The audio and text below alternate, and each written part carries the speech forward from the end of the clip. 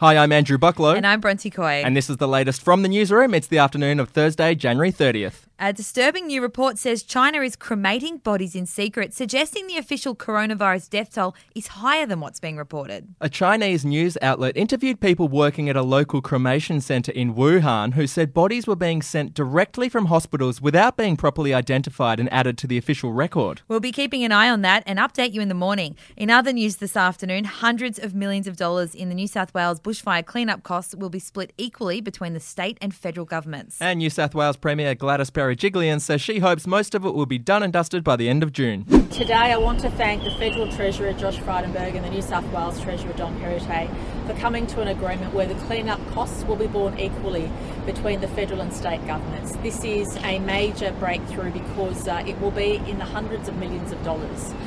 There is no doubt that given the fact that we have lost 10,000 dwellings, which have either been lost or impacted in a major way in New South Wales, that's including residential and business dwellings and farms, we know the clean-up task is huge, and I'm pleased to announce the government's already engaged Laing O'Rourke as the main contractor. Part of their contract involves them ensuring that local contractors are engaged to ensure that local businesses in these impacted communities have a chance to participate in the clean-up process, which will be massive.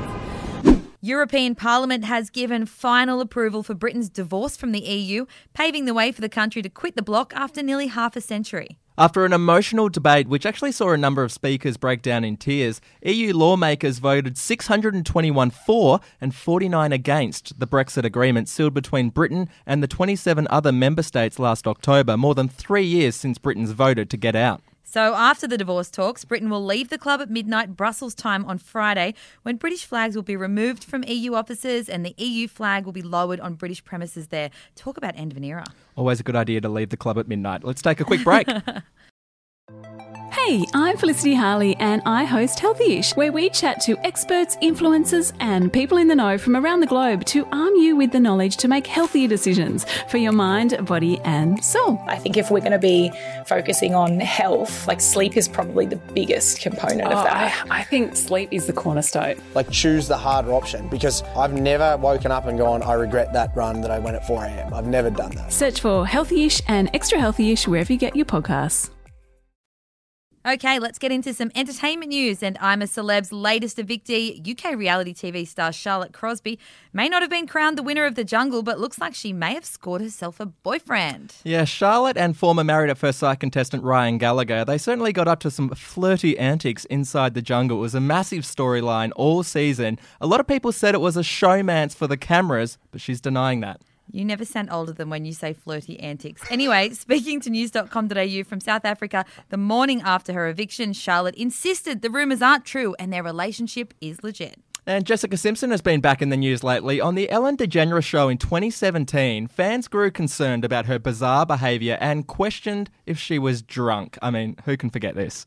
I bought Ozzy Osbourne's house, so it has this presence of whoa! But you have a recording studio in that house, I do. which is why it's so easy. You can just go to your underground. That's fantastic. Just go underground and see what happens. Yeah. And have you written a song yet, or you're just starting? I have I probably have about 38, so maybe 36 or 39.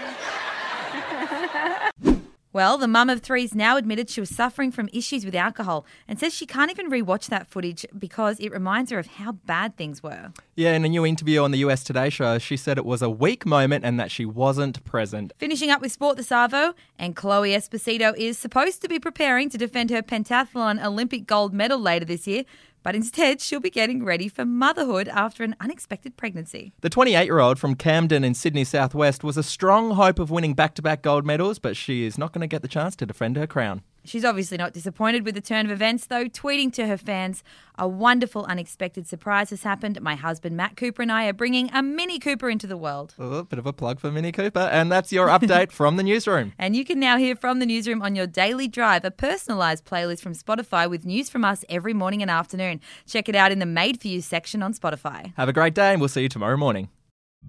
The podcast Faith on Trial looks into Hillsong, both in Australia and the US, and takes both the listener and hosts on unexpected twists and turns in the story of Brian Houston and the Singing Preachers. There are 2 incidents involving Pastor Brian. The Australian journalists uncovered a litany of alleged criminal behavior in the megachurch. Financial gifts were being given to the leaders of the church. Listen to Faith on Trial Hillsong ad-free on Crimex Plus on Apple Podcasts today or wherever you get your podcasts.